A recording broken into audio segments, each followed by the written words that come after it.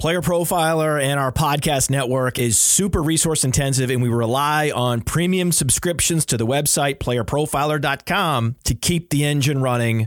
Go there, sign up for our player rankings, Dynasty Deluxe, DFS package, or go all in. Those that subscribe are everything to us.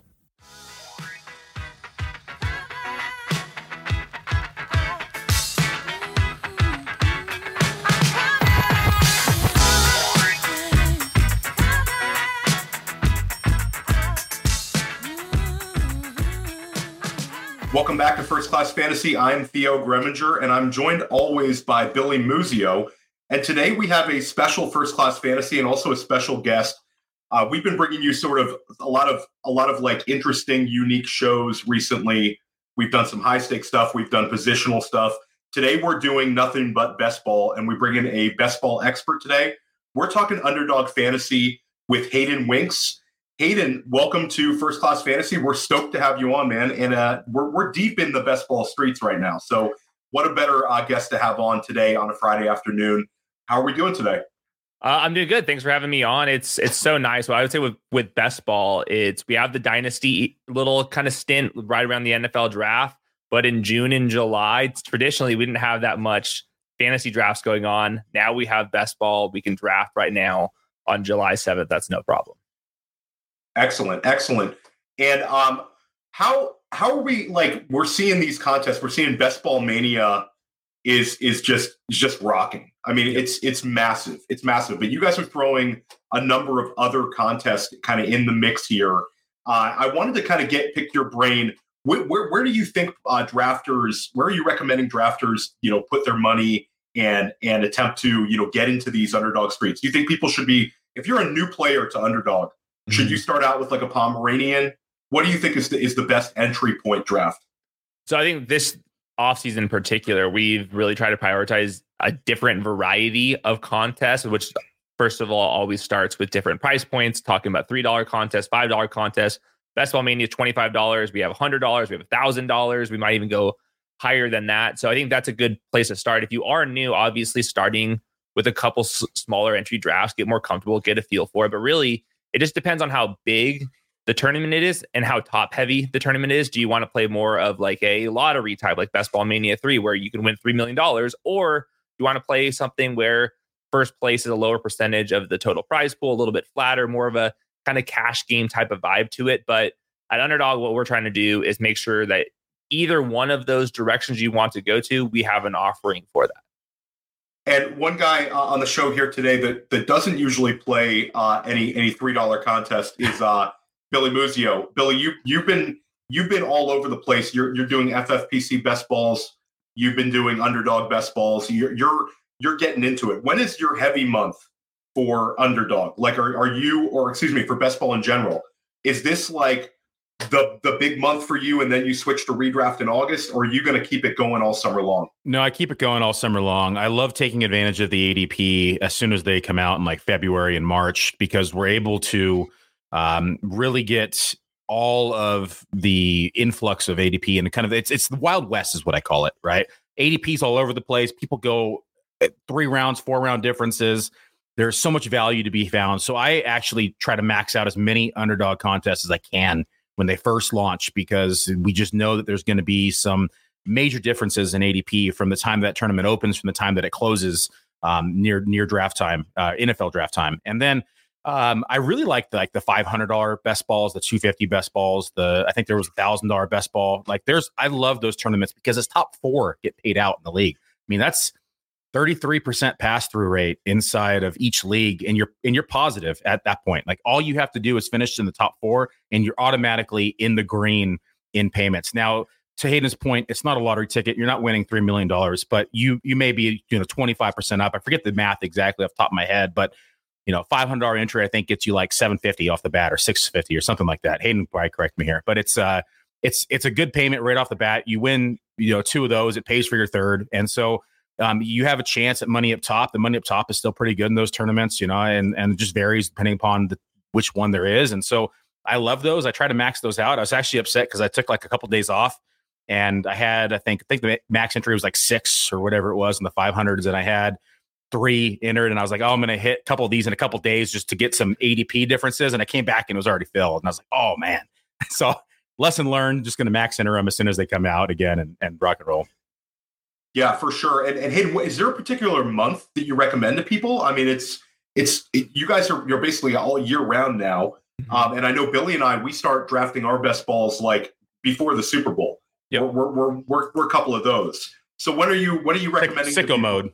It's sicko mode all year, Billy. It's on the clock life. It's a lifestyle choice. Yes. And that's the life that we have chosen.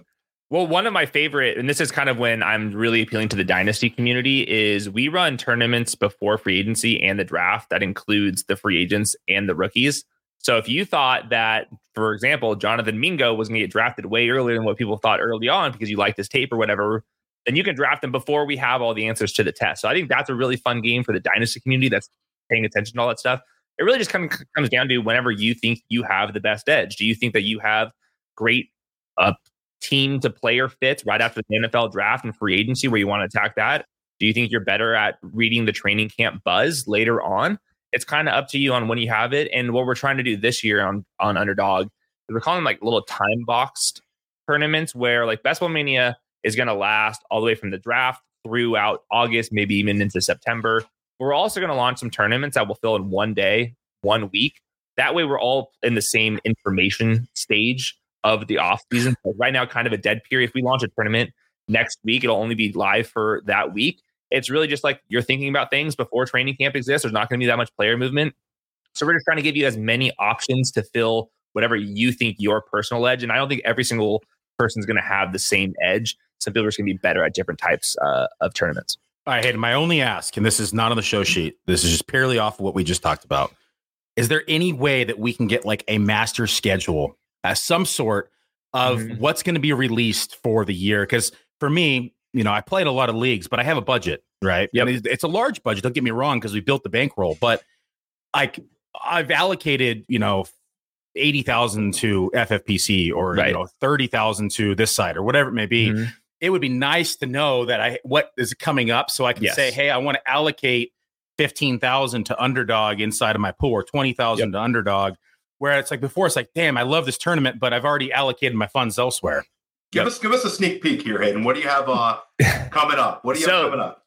It's a very difficult question because we want to give people that information, but we also react to how fast things are filling. And if things are fasting filler, we don't want to overpromise or underpromise. And we're kind of just like saying, like, here's a new tournament. Here's another idea. We're listening to what people are asking for. Like, oh, this tournament was a little bit too top heavy. This was the min cash was this way or not.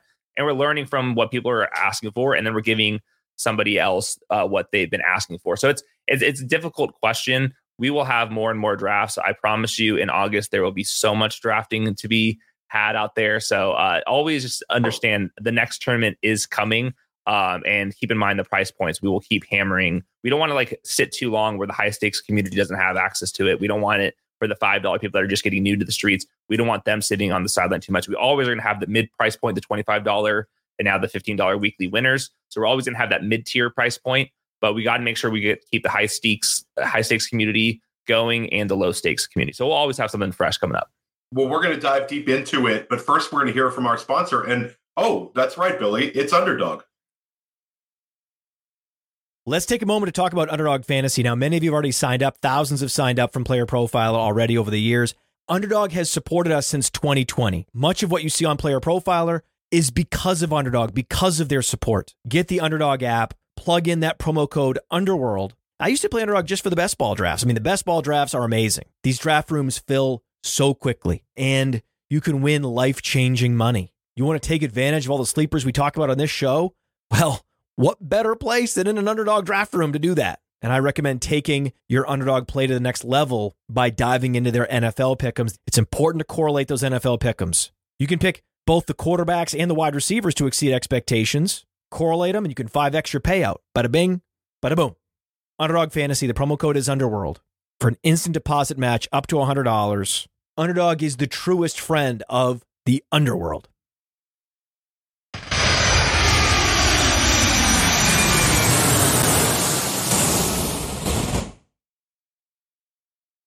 Welcome back. And so we talked a little bit about strategy. I'll say for me, I try to load in a ton of best ball manias in the slow 8-hour drafts. I have so many of those open right now.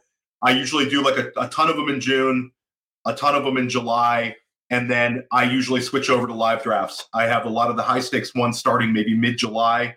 I've already done a few FFPC ones. I have a couple NFFC ones, and I think Hayden. Underdog's a great way for anybody who doesn't participate in Underdog but maybe plays in a high stakes format. Underdog, I think, gets you hardened as a drafter. Yes, and I would say that there is the underdog effect. You see the underdog effect in FFPC, the underdog effect in NFFC, because these drafters are jumping between platforms. And the biggest change that I think your format has done is it's really pushed the wide receiver position up higher and higher and higher. This year we have, I mean, universally, it's 14 of the first top 24 picks are wide receiver, and sometimes we see 15 of the first 24 picks.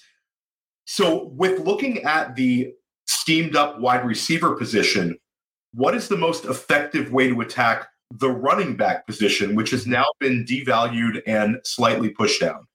Yeah, so I've always had this rule on Underdog Fantasy based off of some research that you want to have 4 wide receivers by like round 7 or 8. That's historically been pretty good. And I'm like really doubling down on that.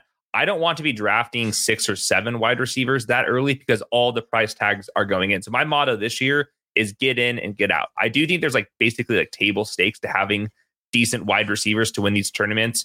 A very large percentage of the spike weeks, first, second, third, fourth wide receivers on the week are the top 36 wide receivers in ADP. You'll get some breakouts like a Zay Jones, for example, but they kind of break out into like the wide receiver 3 tier, not the wide receiver 1 week winning your entire week type of tier.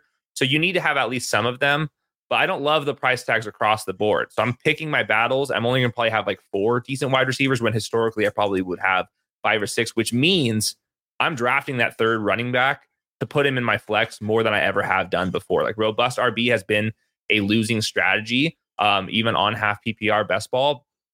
But I think the price tags are really starting to price in all of that historical data, where I think someone like Dameon Pierce, who's like a 6th round pick, he traditionally probably would have been a 4th round pick. And the wide receivers next to him would have been round 8 picks. But now the Dameon Pierce projection and the wide receiver right next to him, I think Dameon Pierce is going to destroy that wide receiver to get into my flex. So I've been drafting that third running back earlier than I ever have. And then just to follow up on that, so you're drafting on a regular, you're drafting a third running back. I'd say, would it be safe to say 3 in the first 8-10 rounds, or are you 3 in the first 7? Yeah, like for example, like I'll go one of the top 10 running backs. Let's say it's Nick Chubb. Sometimes I'll go to like Breece Hall, go wide receiver, running back. And then I'll go to, if Dameon Pierce falls a little bit, I'll draft him, or wait for David Montgomery. And like the David Montgomery is kind of the end of like where I think like this could be somebody that could be an upside flex play for me. And that's about round 8. And I'm not afraid to go like Nick Chubb, then wait until like you get James Conner, David Montgomery, someone like that later on, or you can find a sexier names than those names I'm pulling out there. But yeah, I think that just the running backs are projecting better than the wide receivers in that exact round. I don't want to overdo it because you need to feel like proper roster construction. But I think more so than ever, I'm okay with having a running back in my flex. Billy, you're bouncing between formats a lot, but let's focus on Underdog half point PPR 18-man build. Hayden's talking about a robust or possibly bimodal build where you're drafting 3. And then Billy, if you're drafting 3 running backs, like Hayden's talking about, are you shutting it down at what point? If I've drafted 3 running backs in the first 7 rounds, 8 rounds, have I made my team into a 4 running back fragile build, or are you open to drafting a 5th running back in that sort of scenario? I think there's too many variables to put a number on it without knowing the players. Like if you have Christian McCaffrey, like the injury predictive model, possibly, you know that he's potentially going to miss games. And so you might want a 5th running back on some maybe injury prone, quote unquote, running backs, where if we have some healthier backs that haven't missed a lot of time in their career, I'm fine going 4. I think it also depends upon where I'm at in the draft room. And because we know that, in the case of Best Ball Mania, there's nearly 700,000 people doing drafts. And so if I'm coming around and I'm in the beginning of the draft and I hammer Christian McCaffrey, we know there's going to be a ton of teams that are going to have Derrick Henry and Nick Chubb on those same rosters. And so I may look at pushing someone up, pushing somebody down. I always like to try to get unique here. And I'm not saying I'm taking somebody 2 rounds, before ADP, but I'm taking someone maybe 3/4 a round before ADP or a half a round before ADP, because we want to get some uniqueness to this roster while also still trying to stay within our roster construction limits and to make sure that we still have giving ourselves a chance at the overall. And so I think there's so many variables to this question. It's hard to give one straight answer. But if I'm a CMC team, if I can hammer in Derrick Henry and I can mix up my third back or somebody along those lines, I'm okay taking 4. I typically like to go 5 just because we see so many injuries at the position that I want to give myself a chance come week 17. It's a long season. There's a lot that can happen. And I want to make sure that I have at least some points in that position that are going to give me a fighting chance for the overall prize. And Hayden, follow up on that. So you've drafted your first 3 running backs, like you talked about. Let's call it in the first 8 to 10 rounds. Mm-hmm. Where are you? At what point are you shutting it down, or are you trying to stay flexible? Maybe in terms of, are you ever going up to 6 or to a 6 running back build if you invest 3 in the first 7 to 8 rounds? If I have 3 by that point, it's probably going to be a 5 running back build. I will do 4 running backs, but that's if I did like the Dave Montgomery and James Conner, where I have like 4 in the first 8, 9 rounds, then I'll stop it there. But usually it's about 5. But also if I go running back, and then I wait past this tier that we're kind of talking about, and now I'm getting into like the pure handcuff plays, then that's when I will go a 6th or sometimes even 7th running back, because I do think the running back projection remains the best throughout the entire draft board, because all of the wide receivers are up, all of the running backs are down. So I'm still kind of playing, hey, my 6th running back still probably has better odds of getting into my flex than that 9th wide receiver. So I'm still playing this all the way through. But Billy, you make it's one of my favorite things to do on Underdog is, let's say I have like the 11th or 12th pick in the draft. I'm going to be reaching slightly ahead of ADP for uniqueness reasons. And one way, my favorite way to do this right now is going Nick Chubb and Saquon Barkley. They're both middle of the 2nd round picks. Exactly. Very few teams are going to have both of them. And a lot of the teams that are drafting at the 11th and 12th pick right now are doing double wide receiver, or Eckler with Nick Chubb, because Eckler's kind of sitting right there, or Bijan and Nick Chubb. Yeah, but very few people are reaching for both of them up. And that's the uniqueness angle that we have to think about just a little bit. I think the best way to do that is not like reaching on Nick Chubb and Saquon Barkley by 4 picks truly doesn't matter. I don't want to reach by somebody 18 picks later, correct, later on in the draft. So I think that's my favorite strategy right now is the 2nd round reach. Yeah, there's a limit to what Hayden and I are talking about here, because you never want to take a player that you can get in the 3rd round and even make your team even more unique, because you reached maybe half a round on those 2 players to create a unique roster. And then maybe somebody fell from round 3 because these drafts are going so wide receiver heavy that now you have an exceptionally rare, unique combination that it's going to be very hard to duplicate unless someone else reaches and somebody else falls. So it creates this variance inside drafts that, one, allows you to create very unique rosters, but also, I always tell people it takes cojones too, right? People don't sit here and like, everyone's so like dialed into ADP. They feel like they have to take the best value on the board. And when we think about these different tiers and these levels, like a lot of these projections are only a difference of 10, 15, 12 fantasy points at that. And so we all know that we're analysts. We make errors. We make mistakes, and maybe we evaluated a situation wrong, or maybe we analyzed a certain coaching scheme wrong. And next thing you know, we have a Josh Jacobs scenario where he's a top tier running back that was going way too late in drafts because we just had this false pretense in our head that he was going to suck. And so sometimes we need to reach, we need to build unique rosters, we need to do this. But I think one more talking point, and we can move on here, Theo, is that I don't want people to get stuck in their head that they have to stick to a 4 running back build if they start maybe 4 straight running back. Because what happens in these drafts is if everyone else around you is going wide receiver, wide receiver, wide receiver, wide receiver, it's going to continue to push down running back, as Hayden pointed out. Now, at what point in the draft are you going to say, hey, I already have 4 really good running backs, but the best player on the board is a running back? By all means, go ahead and select that running back, because again, you may have gotten a round's discount, maybe 2 rounds of discount a player, because everyone's going so wide receiver heavy that at this point now it makes more sense for your team from total fantasy points perspective to take the position that necessarily that you don't need, and you can fill them in your flex. Yeah, I think you guys said a lot of great things, and I'll just say from a game theory perspective, especially in a live draft, especially in a high stakes draft, once in a while when you show that you're willing to reach and kind of jump out of that ADP roadmap that a lot of people are kind of ingrained in, it can really shake up a room and it can create an edge, and it makes other people start having to move things around, and it creates potentially unique values to you. So there's a real game theory with that as well, Billy. I think it's a really, really great point. Hayden, I want to pick your brain on another running back strategy. I had Adam Levitan on press coverage. The ETR guys have done a lot of great stuff with this.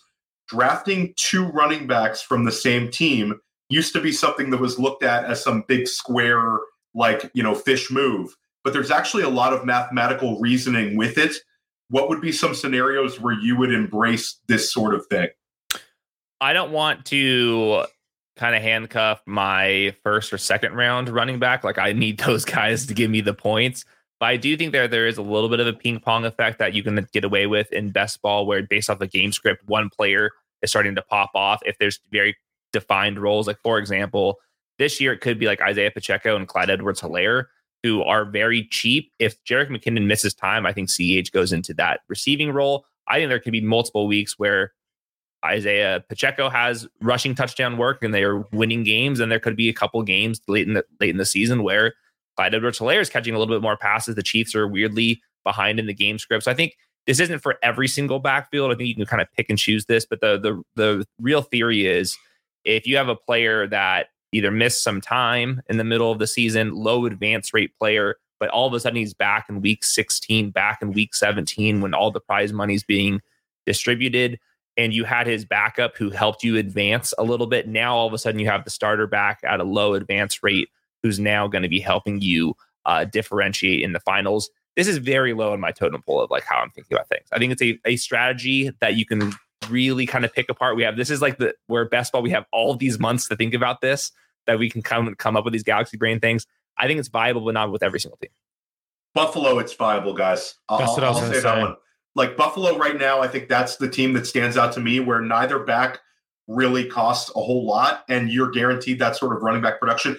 I had it in 2021. I had a bunch of best ball teams I made money on with Jonathan Taylor and Nyheim Hines, and it happens. Like Hayden brings up, you basically need a few things to happen. You need offensive production, you need multiple backs producing, and usually there's a satellite back element. Billy, let me ask you this. Would you ever consider this with something like Seattle, where you haven't used a 5th and an 8th round pick, or is that a little too much skin for it? No, because I don't like Zach Charbonnet, so that's well. Let's say you liked Zach. Let's say you saw it as a 60-40 split. So for the counter argument, is this mathematically? No, this is too. I think that's a hedge at this point, right? Okay. You're hedging now that you are saying that your 5th round pick is not the back that you think he's going to be. I think that you need to go. If you're talking about backs inside the top 5 rounds, I think, and we're just going to put a label on it. I don't really like to put labels on things, but if we are top 5 rounds, top 4 rounds, I don't like to stack. I call it stack cuffing. We're not going to stack cuff. And we don't want to, limit ourselves, because we're limiting upside is what we're doing, because now we're limiting ourselves to what this team is able to accomplish on the ground that game. Maybe they get blown out and they're throwing all game. Now that team that you have double running backs on is SOL. I think it works for some offenses. You were dead on with Buffalo. Like, you could go Damian Williams and you can go James Cook, lightning and thunder, goal line back in between the 20s. I think it works well. I like what Hayden mentioned, when it's a zero cost investment, right? And you have a round 17, 18 pick and around, maybe 9, 10 or 8, 7, whatever rounds that Pacheco's going in these days. I think that I think there's scenarios in which it works. I think it limits your upside overall, but I do think that you have, I think it's viable at times, but I like Hayden said, I don't like to do this very often, because when I'm taking these handcuffs back, I'm saying that the lead back has a potential to go down, right? Let's call Tajay Spears, for instance. I'm hedging against Derrick Henry with Tajay builds. And so I'm going wide receiver heavy early. I'm going zero running back. I'm going to, maximize my total points in the event that maybe Derrick Henry goes down, or an Elijah Mitchell build in the event that Christian McCaffrey goes build. These are contingent upside builds that I'm relying on from these backs that have massive upside should the starter go down. And I've stacked them with top tier wide receivers. Would not like to do that with both running backs and limit my upside. My last little note here is potentially there's going to be some guys coming off of injuries where you like the Broncos would be an example. Very low price point when we're talking about this, like running back 36. Maybe Samaje Perine is good in September, and then Javonte Williams is good in December, and you're just using one of them each week into your flex. So I think it's just injuries could be a little component of this. But I think for the most part, when you have Tyjae Spears, you would rather have Breece Hall instead of Derrick Henry on that team. Yeah. And I'll just do a quick follow-up on this one. Would you guys be in or out on, so we brought up Buffalo. Buffalo is a low-hanging fruit. Great offense. Neither back costs a lot. What about an offense that we have some question marks about, but we have pretty solid clarity on the starting and backup running backs or a 1A and 1B, such as Washington with Antonio Gibson and Brian Robinson? Hayden, does this kind of limit your edge to go bang bang with Washington running backs? Yeah, I think I'd be okay with it because the price point, we're talking about players that shouldn't be in your RB2 spot that often. These are kind of just flex plays, bench plays. But I think for a lot of the time, I just want to have conviction on which of the running backs I just think is a better projected player, period. And and it's not just projection out their median outcomes. I'm always thinking about projections and their ceiling outcomes, their path to that ceiling outcome. So like a lot of these players that I'm drafting at running back is just because I think that this running back is better than the other ones. Like, for example, like going back to David Montgomery, I've drafted a lot of David Montgomery because I think his bell cow usage and he's going to be at the goal line. And it's kind of a bet against Jahmyr Gibbs. I don't want to be drafting too much Jahmyr Gibbs and David Montgomery because I think the prices are a little bit too rich for me. And I just think that David Montgomery is going to play more than people are expecting with Jahmyr Gibbs. So I'll just keep drafting David Montgomery. And instead of Jahmyr Gibbs, I'll draft one of the wide receivers that go right next to him. Makes a lot of sense. Want to kind of keep this going. We don't need to define stacking or correlation for first class fantasy audience. This is, again, the underdog effect. Hayden, you guys have changed the game on this. Everybody understands what correlation is. Everybody understands what game correlation is. Everybody understands what stacking is. How about we're continually looking for the quarterback, wide receiver, possibly quarterback tight ends when we discuss this? What about stacking and correlating with quarterback running back? Is this something that you recommend? And is there a particular archetype when you're looking at this sort of build? Yeah, this is another one where it's fine, not necessarily a priority, but that there is more season-long correlation between the positions than the weekly correlation. So both matter for like Best Ball Mania 4. You're trying to advance from rounds weeks 1 through 14, where the season-long correlation, just this offense was better than we all projected.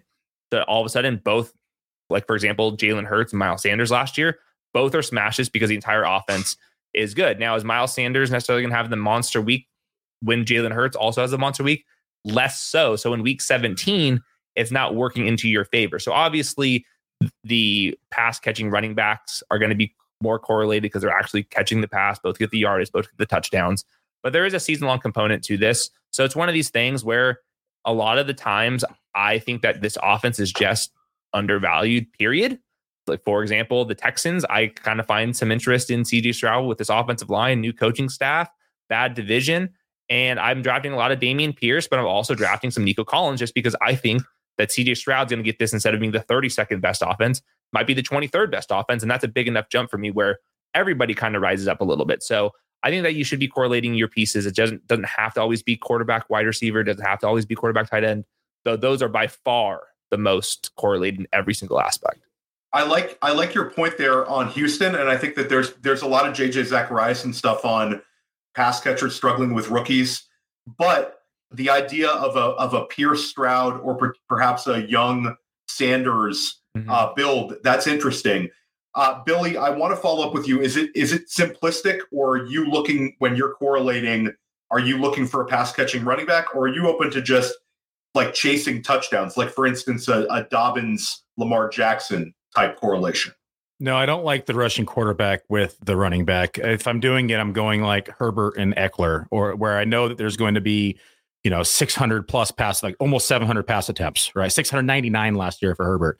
Eckler looking at 100 targets. And so I'm looking at those type archetype offenses, where I'm looking at like an Aaron Jones and a Love with an inexperienced quarterback that may have difficulty at times. And what is he going to do? He's going to use the running back as an outlet. And we may have a little bit more passing opportunities for that running back. And so There's a very specific archetype I'm looking for. It's either volume based or it's inexperienced at quarterback based, that we know that they may be relying more on that running back.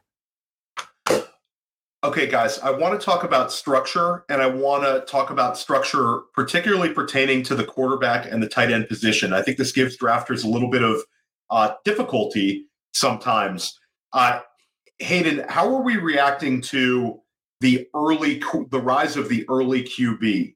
Right now, we're seeing the big three quarterbacks, Allen, Mahomes, and Hurts, steamed way up. We're also seeing Lamar Jackson now going inside of round 3.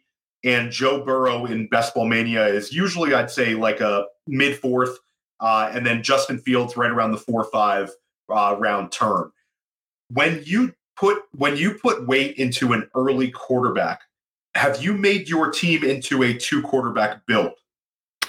Yes, for the most part. So on average, 2 or 3 quarterback builds perform fairly the same, but I like the elite quarterbacks more than ever, because I think there's been a fundamental change in how NFL teams are using the quarterbacks. And in particular, it's quarterback scrambling is way up more so than ever before. Quarterback sneaks, I think, could go way to the moon after what the Eagles did. So some of these big athletic quarterbacks, I think, are going to be running more than ever.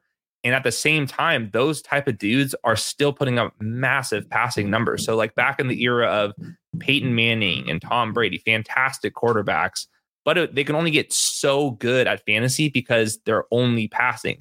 Now we have these absolute juggernauts that, like, Jalen Hurts could have the best fantasy season of all time this year.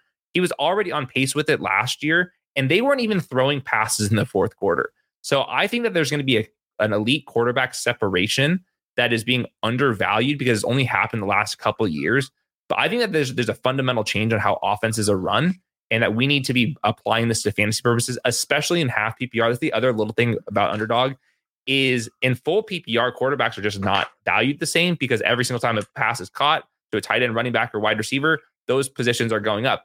And if the elite quarterbacks are rushing more, what does that mean? That means there's no catches going to any of the other positions as well, especially at the goal line. If we get more teams doing the Jalen Hurts stuff, there's going to be less receiving touchdowns to go around. So I'm kind of attaching my wagon to the elite quarterbacks more so than ever. And I think that the price point has gone up, but I would argue it has not gone up enough.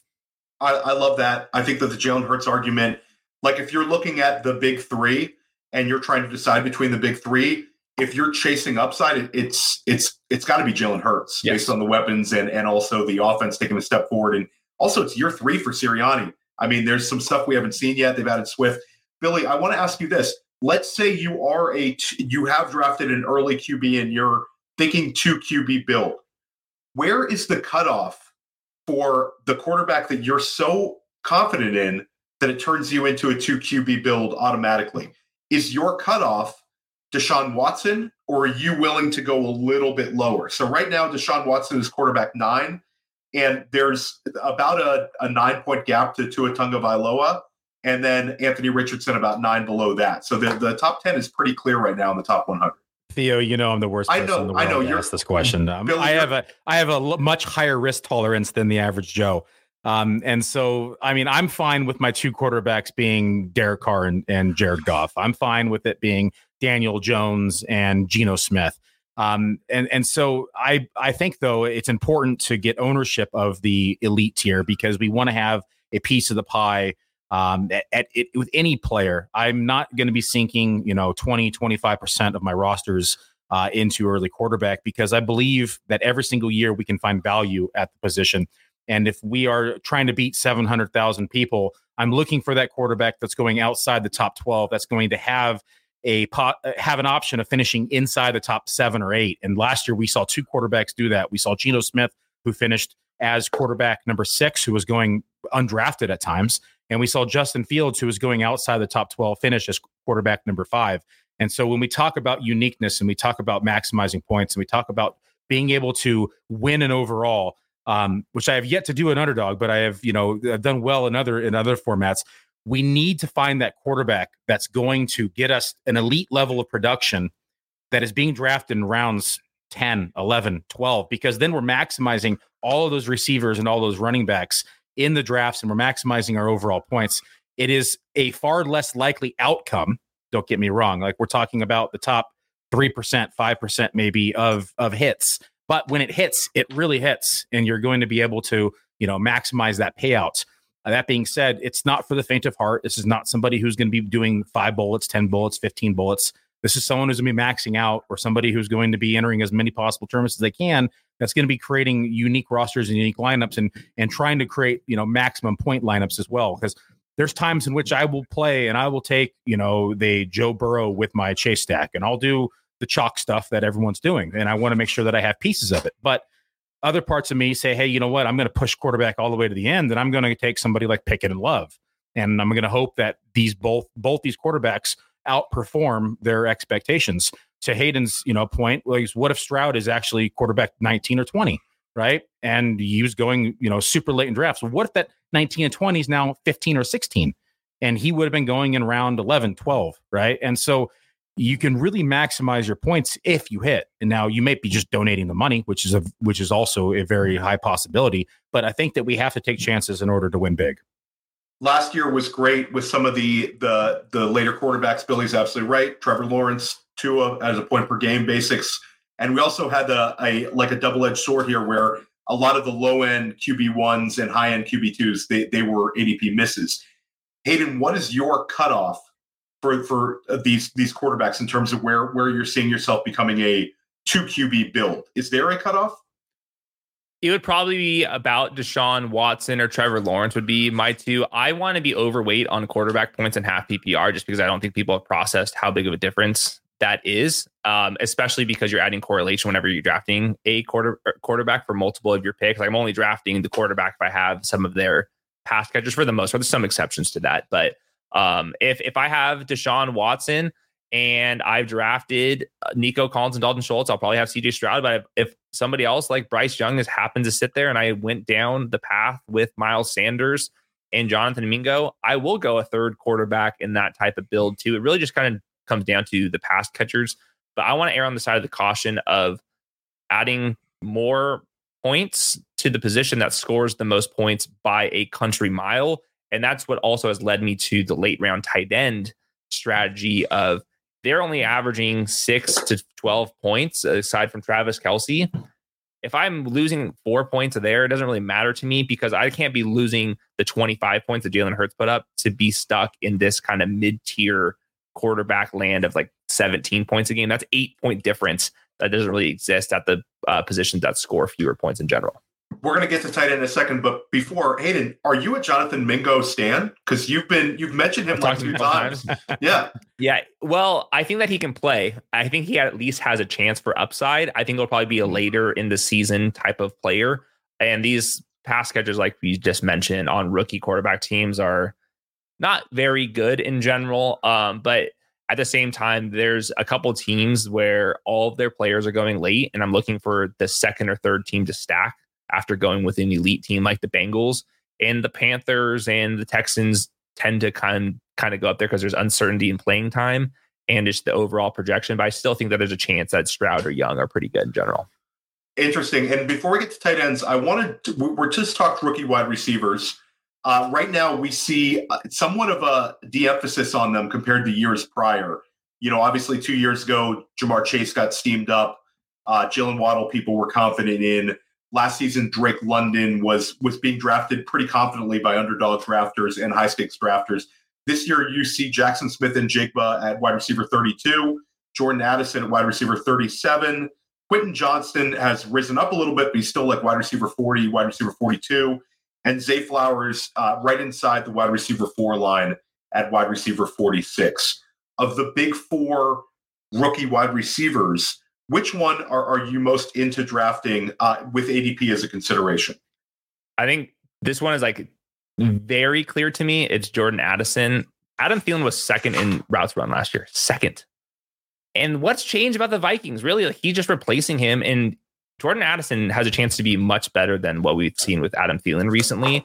And he's not getting any of the steam because he was very nitpicked as a prospect, which I get. Like, he's a smaller guy, did not run that fast. But there are also some other smaller guys that didn't run that fast that have had some success. And I just think that he's a really natural route runner. I think there's a lot of volume to be had in that offense. Is offensive coordinator, head coach. They're all very pass focused. And I think he's going to have a lot of pristine matchups, and he hasn't gotten steamed. And I think the big reason why JSN, Quentin Johnson, Zay Flowers haven't gotten steamed that much is the target competition is just insane. And like, obviously Jordan Addison's dealing with Justin Jefferson, the best wide receiver in the league, but I don't think that KJ Osborne's necessarily moving the needle. TJ Hawkinson's had a good season, but I think that there's a lot of route running potential for Jordan Addison that has not been accounted for. And if something ever happened to Justin Jefferson, I mean, Kirk Cousins is still going to throw the ball 40 times per game. And like at that point, I think Addison has like volume hog in his range of outcomes. I think it's just like a skill set that he has. He was using the screen game. So to me, I draft a ton of Jordan Addison. I'm actually surprised that he's not going much earlier than what he is. He should be going ahead of JSN straight up, in my opinion. And Billy, we've talked about Jordan Addison for months now on First Class Fantasy. It's very weird. I agree with you, Hayden. You actually saw this week in NFFC, JSN flipped Addison for the first time. And in FFPC, the big three wide receivers are neck and neck. Like Quentin Johnson steaming up big time. I think a lot of people want Herbert correlation. Billy, what about maybe a de-emphasis of the running back position this year in Minnesota? Could there be kind of room for the wide receivers despite Justin Jefferson's massive year last year and the presence of Hawkinson? Could we see even more targets going to the wide receivers and also Hawk?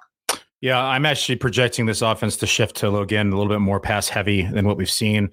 Dalvin Cook, again, had a role in the passing game. Hayden mentioned Adam Thielen. There's 143 vacated targets in this offense. There's a lot to go around.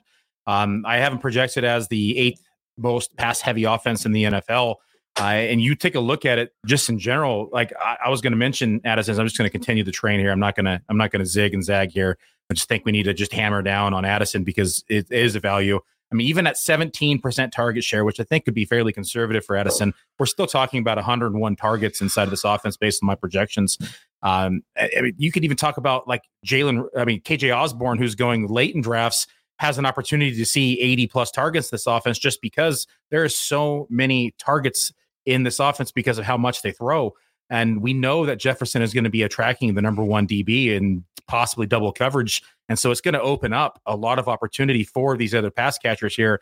I like Addison. I like him at cost. We've talked him up since he was drafted that day. I love the landing spot. I know he's a little undersized, but I think that he is going to perform in this offense and have every opportunity to do so. Yeah, absolutely. Hayden, Billy Muzio and I have a $350 FFPC entry bet. I have Jackson Smith and Jigba finishing inside of the top 36 wide receivers this year in PPR. Billy has him somewhere around like wide receiver 106. Will I win? Will I win my bet here? And will he be a wide receiver? All right, wait. Let me clarify this. No, Billy. I know we'll clarify. The bet is inside the top 36 or outside wide receiver 36. Which side are you on? Yeah. Full PPR, half PPR? Full PPR. Yeah, I think that helped him out just a little bit. I was looking into it. We had on our show Ryan Heath from Fantasy Points. He wrote this banger of a column just based off like age breakouts and like player declines. And year 9, year 10 is kind of when the wide receivers really start to decline. And that's where Tyler Lockett is.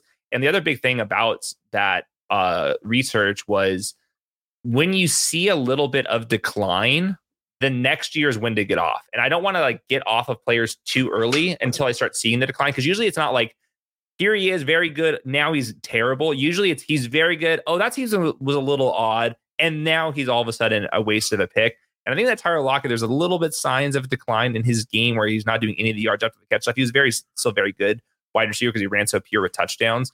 But I think that there could be a little bit signs of decline with Tyler Lockett, and then JSN might get there. So I have him like right on that border. This is a very interesting line to set. I think it's probably a pretty fair line. But if I had to guess, I'm starting to draft JSN slightly ahead of Tyler Lockett at this point, despite Tyler Lockett's great season when it came to touchdowns last year. So I want to give you a line real quick because I was going to set the line at 36, but I want to give you another line, and you tell me where this would have finished in points per game. This is full PPR. 61 targets, 35 receptions, 523 yards, and 7 touchdowns. Where did that receiver finish? Random guess. Man, that's such a weird profile. There's so many touchdowns. That was probably, is that like 42? That's wide receiver 38. That's Jahan Dotson. Yeah.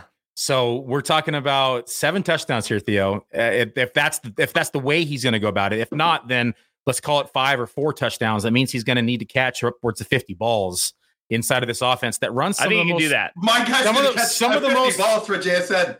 Some of the most 12 personnel in the league, Theo. Well, that's the interesting. I just wrote my Seahawks profile yesterday, and I was shocked how many damn targets the tight ends got. Like, Colby Parkinson had like 40 targets up. So my theory is, guess what? Let's stop throwing the ball to Colby Parkinson and Will Dissly. Let's get some of these targets to JSN. So hopefully there is a change. But I do think there's a lot of contingent value with JSN.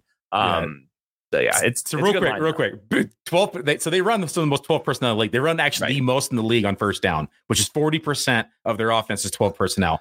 Now, one may argue that's going to change. They don't want to throw to Colby Parkinson. They don't want to throw to Dissly. They don't want to throw to Fant. They're going to throw to their new shiny toy from wide receiver from round 1.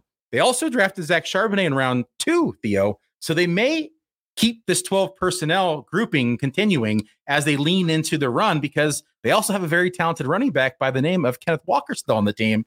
And we know Pete Carroll likes to run the ball. So if they do shift away from 12 personnel, it's not going to go away completely. It's still going to be heavier than the mean of the league, but we're still, I'm just saying, I like my chances outside wide receiver 36. That line, 7 touchdown line, Theo's looking pretty good as wide receiver 38. I don't need the touchdowns with JSN. JSN will get it with his receptions. That's good because you won't get them. And I'll say, when you're at practice and you're watching Will Dissly and you're watching JSN, Pete Carroll's lost his fastball years ago, but he'll be able to recognize that maybe that JSN guy is pretty good. Want to keep it going, guys. Wide receiver. Let's we can be a little bit of Debbie Downer on some people's picks lately, because wide receiver 2s have been steamed up. Running back twos have been pushed down. Wide receiver 2s have been pushed up. Last year, we saw 3 of the biggest ADP misses in Gabe Davis, Cortland Sutton, and Allen Robinson, high-end wide receiver 2s. Which wide receiver 2s are going to be the biggest problem picks this year, guys, that could really hurt drafters? You could take this as the most overdrafted wide receiver 2, or wide receiver 2 you just really don't like right now. Start with Hayden. Zay Flowers, and I hate to be the guy that talks down on the rookies, but I meant wide receiver 2 by ADP, like the real, like wide receiver, like top 24, top 24, top 20. Okay, yeah, top 24. Anybody you're fading in top 24. Okay, well, okay, I'll kind of combine it. I was looking at just the second round wide receivers right now. It's your T. Higgins, it's your Jalen Waddles, Devonta Smith. I love all 3 of them, but they're their own number 2 wide receivers. And it's not impossible to have 2 wide receivers be wide receiver 1s in fantasy on the same team, but it's certainly less likely. And when I'm getting Ramondre Stevenson and Breece Hall and Tony Pollard and Nick Chubb right next to him, I've just been having a hard time pulling the trigger on them. So to me, the big difference with the wide receiver ADPs going up, I don't have a problem that Jamar Chase is now the 2nd pick instead of the 5th pick historically, or that Tyreek Hill is the 5th pick instead of the 9th pick anymore. To me, it's this kind of next tier where it's like, I love Chris Olave. He's going to be very good in fantasy. Is he going to be a top 20 overall player? He was nowhere near top 20 overall player, and he was excellent as a rookie last year. A little bit more target competition there. So I just think I'll take the chances of the running backs going next to these wide receivers. So I think that these, to kind of combine it, this like T. Higgins tier sitting right next to Ramondre Stevenson and Breece Hall, I have to go the running backs at that spot. I think that's a really, really interesting answer, because I think it's a really sharp one, because we like those guys, and you're not saying that they're not going to produce. You're just saying it's an opportunity cost thing for you, because a lot of times this answer has been guys a little bit further down. Billy, want to share? I know that you've expressed some concerns about Calvin Ridley, where he's going. Yeah, I have some concerns with Calvin Ridley. I did a write-up for Fantasy that's out today. You can read that, but I'm not going to talk about that one. I want to talk about DJ Moore, who I believe is being overdrafted right now. The move to the Bears was a lateral move, in my opinion.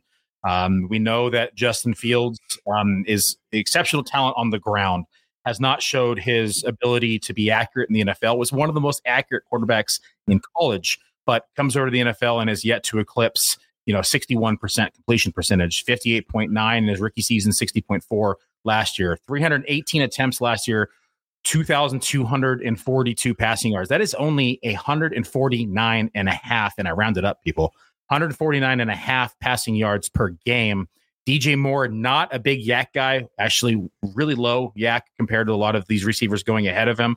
Not a big touchdown guy, consistently saw 4, 4, 4, and then saw 7 last year. I don't think he's going to quite see 7 this year when he's only seeing 149 yards a game. I do think this offense is going to be improved in the passing game.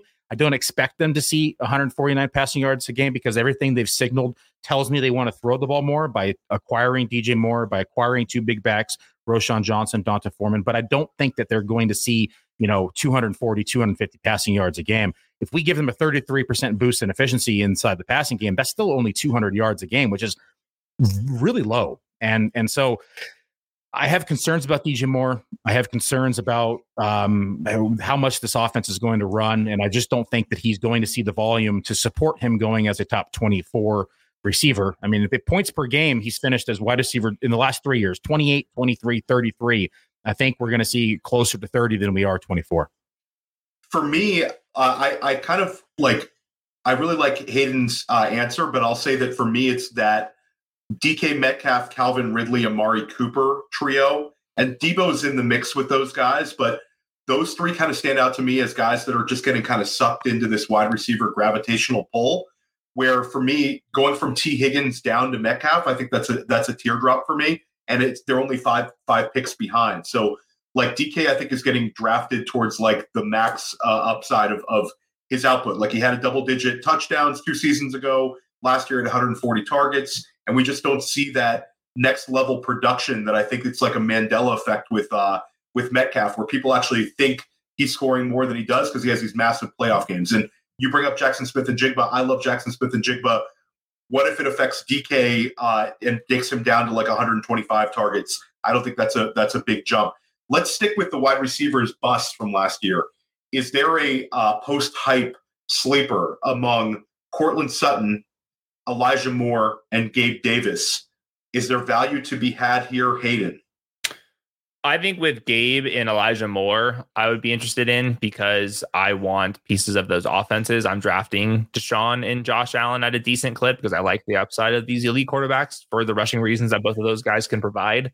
Elijah Moore was a really good prospect, and he had a really good rookie year. Last year, could you blame it on the Jets? I don't think that's at least in out to what was happening there. He has to play in 2 wide receiver sets, which could be a little bit of a problem for him. But I think Elijah Moore can ball. And I think that Gabe Davis, at least in best ball, he does much better in best ball than he does in redraft league when you're trying to pick which week he's going to go off. But when he has a good week, he's really separating, and best ball scoring, that's really impactful. So for as bad of a season as Gabe Davis had last year, on average, he actually was a decent best ball receiver because when he was in your lineup, he was actually providing you a big over replacement value. So I'll go back to the Gabe Davis now that he's clearly defined as the number 2 receiver in the offense again. I cannot quit Elijah Moore. I'm all about the Elijah Moore bounce back. Billy, that is my answer for this one. I'll keep it short and sweet. You're going to hear a lot about Elijah Moore the next month on First Class Fantasy, everybody. So I'll keep it short today. Billy, your thoughts on this group of wide receivers? You're a little higher on Courtland Sutton than most. Yeah, so real quick, the group was Gabe Davis, Elijah Moore, Courtland Sutton, and who was the 4th? Well, just those 3 really, because Allen Robinson's dust. We don't need to go back to him. Okay, yeah, he's way out of the equation here. Yeah. I agree with Hayden on this one. It's probably Gabe Davis because I want a piece of the offense. But to be contrary and to increase the conversation, I'll just lean into Courtland Sutton here. When we look at the new offensive coordinator, Lombardi here for Denver, he has always had career year X receivers. And we've seen that out of Michael Thomas. We saw it out of Mike Williams as of late inside of this Chargers offense. I like the upside that we could potentially have for Courtland Sutton. He's already shown that he's capable of having a decent year as a receiver inside the NFL. I chop up last year to Hackett, the new offense, the new system, the new quarterback. There was a lot of dysfunction here happening in Denver. I think there's a bounce back season here, and Courtland Sutton has a chance to rebound. You definitely opened my eyes up a little bit more to him, Billy, because I was kind of off him completely. But I know we had this conversation during draft kit season, and I think you got some interesting takes there. Want to quickly talk about Patrick Mahomes. It's very interesting. We're seeing Mahomes obviously getting steamed up, fantastic last year. And Travis Kelce has obviously gotten steamed up off of his fantastic season last year. Last year, especially in FFPC, the Kelsey Mahomes stacks really hit. A lot of times in high stakes, there's some very, very sharp people, Billy, in high stakes that do not like drafting early quarterback with early tight end. Hayden, do you think you lose some edge with your build by drafting a Kelsey Mahomes start? Basically, you're saying I'm using 2 one-off positions in the first 2 rounds. Despite the potential elite scoring, is there some edge lost? Before you answer, do we know the ownership percentage of this? No. Just an in general question, but you can make the stack. I've done it a bunch of times, so it's not something that's impossible. I think it's something that's actually relatively easy to do in a Best Ball Mania. Yeah, you can definitely do in Best Ball Mania and weekly winners. I don't know. I think it's just, what's your projection on Travis Kelce? I'm not worried about Patrick Mahomes at all. It's just like, are you willing to take a first round pick on a 34-year-old tight end? Like last year, it certainly worked. Will it happen again this year? It kind of goes back to my conversation of like, have you seen a decline in Travis Kelce? I don't think I have, which is the scary part. So I think that this is fine. Like the theory would be it's hard to find wide receiver spike weeks and running back spike weeks later on in the draft. So I would really go out of my way to only have 2 of each position, depending on how many rounds your draft is. I think it's viable. The correlation is so obvious. And if any 34-year-old tight end is going to continue doing this, I think it's going to be the one attached to Mahomes. Billy, for you, let's take this to FFPC for our FFPC listeners, and let's take it to redraft. Yeah, I don't like this stack because I know the ownerships at FFPC, and this is like a 60% owned stack. I don't want to be on 60% of the field. We talked about uniqueness.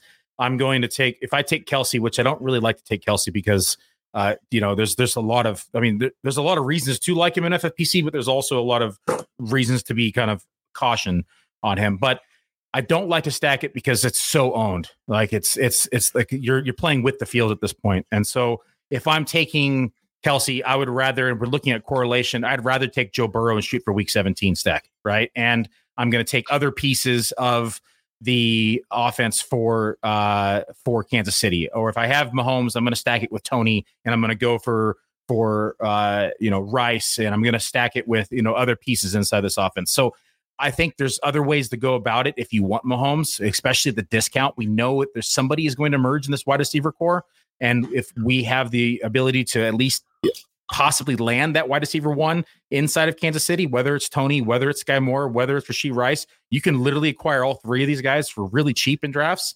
And you can, if it's not best ball, we're talking redraft, you can disregard the other 2 pieces once you have the number 1. If they're not performing, then you set yourself up for a large success or a big success because you're not going with 60% of the field. Hayden, stick with Mahomes here. The wide receivers are all affordable. Are you trying to, when you draft Mahomes, are you trying to draft multiple Kansas City wide receivers to go with him? Or are you trying to plant your flag on maybe just 1 or 2 of them? I think either way would be fine. I would try to find the one that you think is going to be the number 1. But last year, there just really wasn't. Like Juju had some decent weeks, but I think that Juju probably had a better chance of being a consistent producer than any of these guys. The Kadarius Toney price tag on Underdog has gotten pretty out of control. In a perfect world, I would go that route. But to me, this would be all right, I'm going to take my bullet on Clyde Edwards-Helaire. I'm going to take a weird bullet on Noah Gray to really leverage off of the Travis Kelce. What if Kelce misses some time and Noah Gray's the guy? Is it DeAndre Hopkins? You draft somebody like a free agent like DeAndre Hopkins and hope that he signs with the Chiefs. But I do think that Patrick Mahomes is his own unique beast, that if you did happen to leave him uncorrelated or just with CH or just with Jerick McKinnon or just with MVS, who would probably be my favorite option right now, I think it's fine. Mahomes, MVS, Clyde Edwards-Helaire, Noah Gray, the cheapest you can possibly make that stack, and really just all right, if Kelce misses a little bit of time here, how am I really going to soak this thing up to play leverage off of the high ownership overlaps between the 2?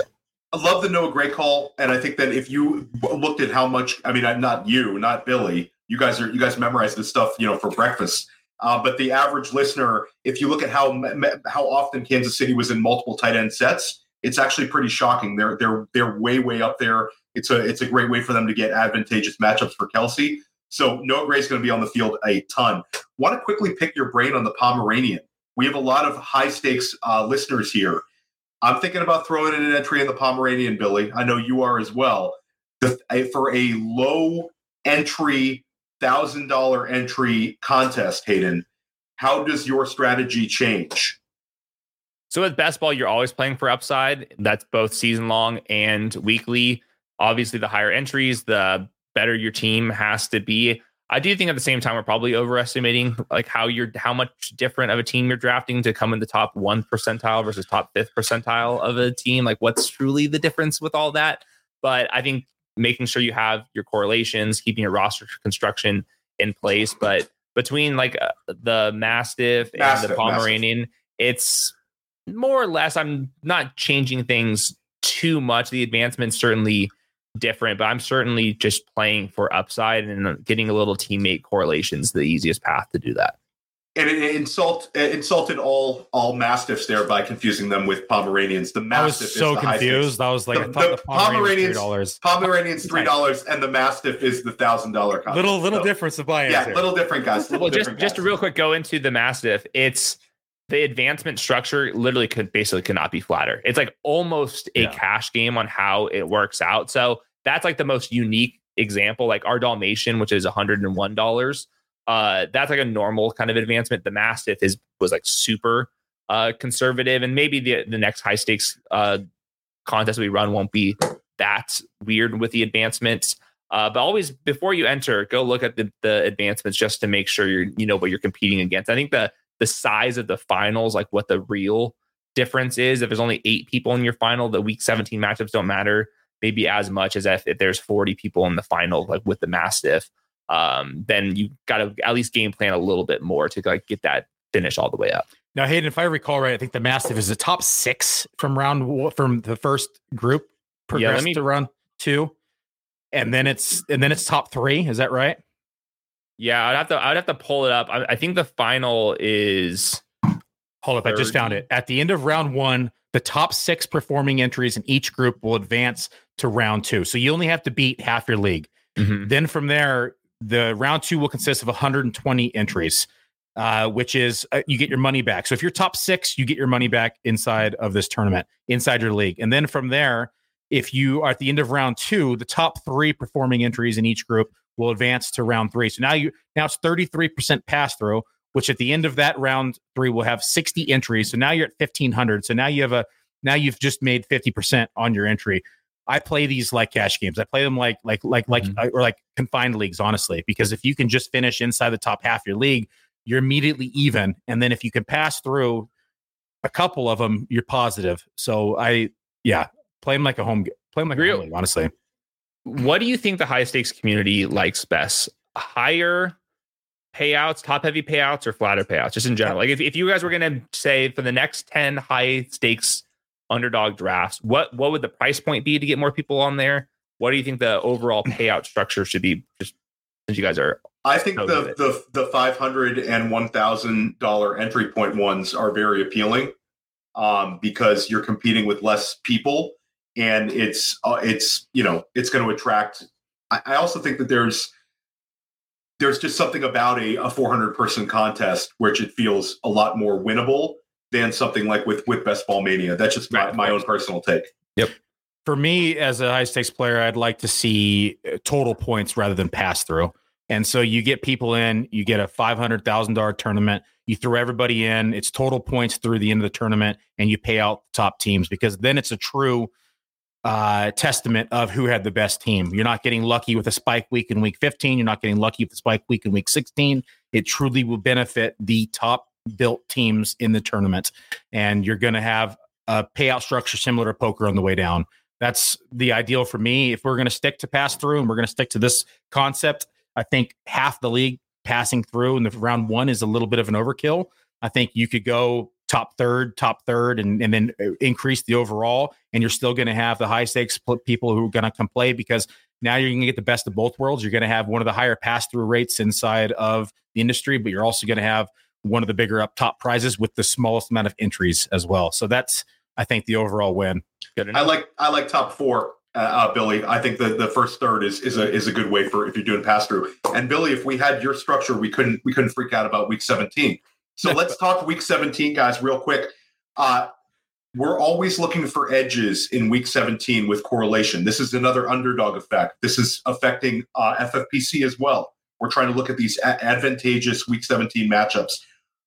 Hayden, you had some interesting takes, and it's simplistic, but it makes a ton of sense on trying to embrace the indoor games and embrace the better weather environments. Maybe talk about that a little bit, because it's so simple, but it kind of is like, this is something we should absolutely be doing. Yeah, it was kind of a throwaway comment, but there is some truth to it. If you are just going to pick a side of the country or just pick the home games, what if there's a blizzard on the East Coast? We've seen this before, like week 16 happens and the Browns can't complete a pass, and then the Bears can't complete a pass. And it's not because they have Justin Fields and Baker Mayfield, it's because something's ripping through one side of the country. So I think it's something kind of fun to keep track of. Like maybe I'm just building a team for AFC and then the NFC West teams.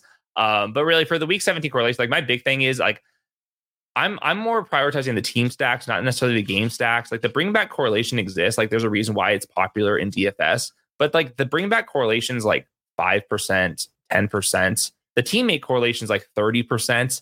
So I would rather just like stick to the teammate correlation over and over again, and less of the game stack correlation, especially at least on Underdog. You're seeing this effect where the bring back options on the elite offenses are getting steamed up too much. Like the Broncos last year, they were playing, I forget if it was the Bengals or the I think it was the Chiefs. Yes. And all of a sudden, Cortland Sutton was like a 4th round pick. And it's not because we thought Cortland Sutton was going to be some baller. We thought it because we knew we had Patrick Mahomes and Travis Kelce, and we wanted a get away to get a bring back correlation. So just make sure the projection and the ADP makes sense first before you worry about the bring back correlation, because I think we're overestimating just how much bring back correlation there is. Love that. I think last year we'll have to pour one out for also the LA game. People were getting really, really hyped for that one, but you got me a little nervous for Cleveland, New York Jets game stacks with the weather comment. And want to just quickly pick your brain on weekly winners. This is cool.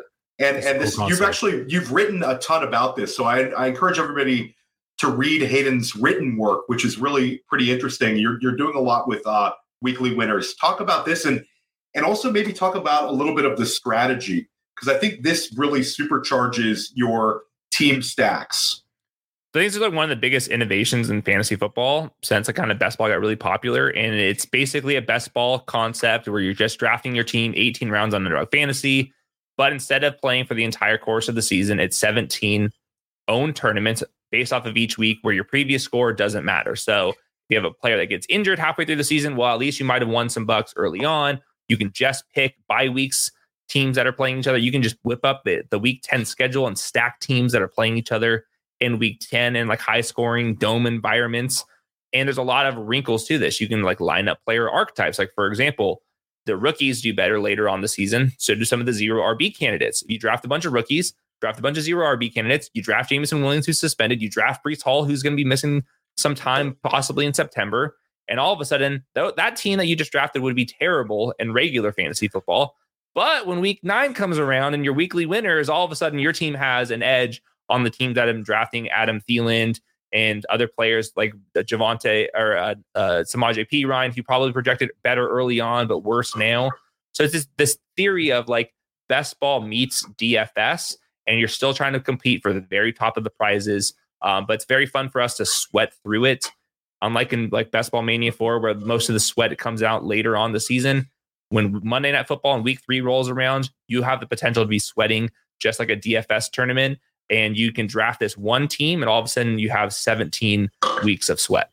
And then the way that you basically, is there a simple answer for this? Is how big is too big of a game stack or a teammate correlation / stack? Yeah. So what the interesting part is, like, there's like 260,000 people that are in this. So that's a lot of teams. And unlike in DFS, where Patrick Mahomes is going to be 20% drafted, he's 100% drafted in this one. So let's say there's the 7,000 people that get paid out. There's going to be more Patrick Mahomes teams than teams that make money. So when Patrick Mahomes finishes the quarterback one, not every single team is going to be cashing. So which means you have to really get a bunch of things right, which makes the difference between best ball and weekly winners pretty substantial on how you're building your teams. I see a lot of teams out there that are only drafting one quarterback and one tight end, and not drafting any of their backups because they just need those two guys to go off in that same week. So there's some wrinkles to how you're drafting these teams versus in traditional best ball or traditional redraft. But the fun part is I'm trying to do as much research and game theory as I can. So are a lot of people. But the fact is, we don't have any data for this. So this is a fun tournament for people that are really listening to Fantasy Football podcast on July 7th to dip their toes and really think about all of the strategy components, because there's lots of edge out there if you can figure out how to do the roster construction and the team stacking. So my general take is, I think that single stacks and maybe a couple double stacks on the elite teams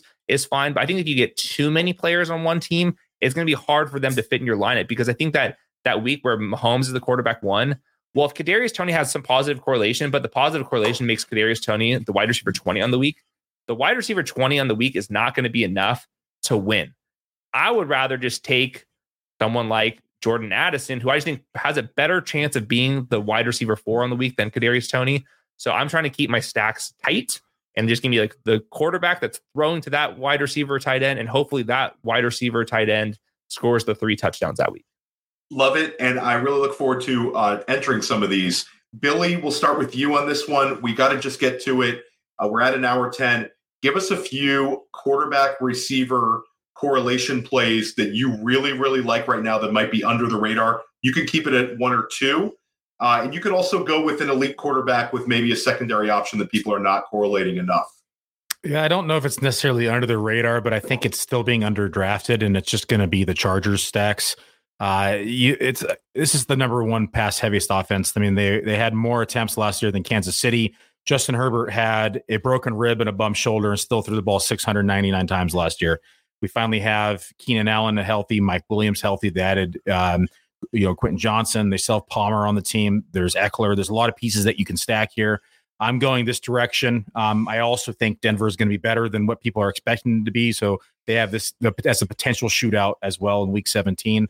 And then when I look at correlation, I don't try to just look at week 17 because pass through is so heavy. I try to build teams where I have a pass or a correlation in as many weeks as I possibly can. Like if I'm looking at, like, for instance, Buffalo, right? Buffalo plays Dallas, then Chargers, New England, where I like to see it. Hey, can I get pieces of Buffalo with the Chargers and then stack with Denver? So I have a week 16 correlation and a week 17 correlation. And I tried to find 2 or 3 teams on any given draft that I can do this with. So I can hit week 15, I can hit week 16, and I can hit week 17. So I give myself the best chances of getting at least hitting one of them in that given week to get me through to the next week.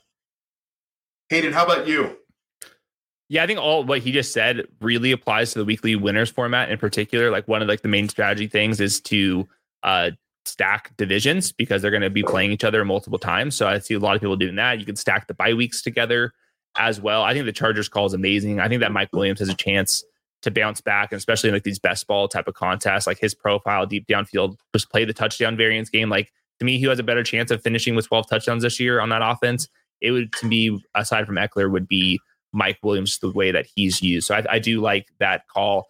I think I like Calvin. Shit, were Ridley. We talking about the weekly winners? Did I miss no, that? I think all of it. No, it all ties together, Billy. You basically just made circle. The weekly winners strategy column, just like you nailed it perfectly. I guess one of my answers would be, I think Trevor Lawrence and Calvin Ridley have a chance to do some special things, and it's not just because they're both really talented. Doug Peterson, just the way that their offense is constructed, they're very aggressive quietly, and Calvin really just wins downfield. And like, there's a chance that Calvin Ridley's just done, and like that's the risk that you're taking on. I understand people that want to fade him, certainly, but I also think there's a chance that Trevor Lawrence, when I watch him, his eyes are always downfield, and he hasn't had that vertical player in the NFL yet that's consistent winning downfield. And Trevor Lawrence has still been pretty efficient because he doesn't take sacks and all that. If he can unload the ball downfield and he has plenty enough arm, I think there's a chance that there could be magic there. Now, is the odds probably lower than some of the other players going in that range?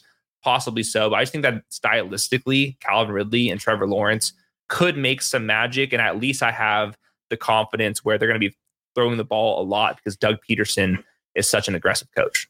Real quick, because Hayden has said a lot. I agree with like 95, 99% of everything he said today, except for this one. Without looking, How many 1,000-yard seasons has Calvin Ridley had? I think he's had one. How many? He's had one. How many 100 target seasons has Calvin Ridley had? Was it probably one? It was one. Yeah. I have concerns with him coming into a new offense, new coach, new system, learning a new playbook. People forget, so everyone remembers he was suspended last year, but people forget that he actually stepped away from football for, mental health and personal reasons the year before for the majority of the season. I know that he's back, quote unquote, right? There's a lot of variables going against him, in my opinion. This offense has a lot of mouths to feed, as cliche as that is.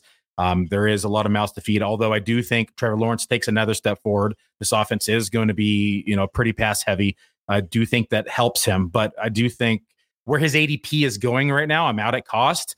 If he was going later in drafts, by all means, I'd take the shot. But we've only seen him in an Atlanta offense where he has either been opposite of Julio, where the number one DB was attached to Julio, or double coverage was attached to Julio, or option two, when he was the only option on the field and everything was being funneled through him, hence the year where Julio got injured after 8 games. And then he saw his 1,000-yard season. And so I have concerns with Ridley. I think he has the talent to succeed. I just don't know if we're going to see him kind of regain form.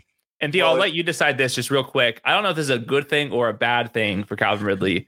He is in a contract year off of his rookie contract season this year.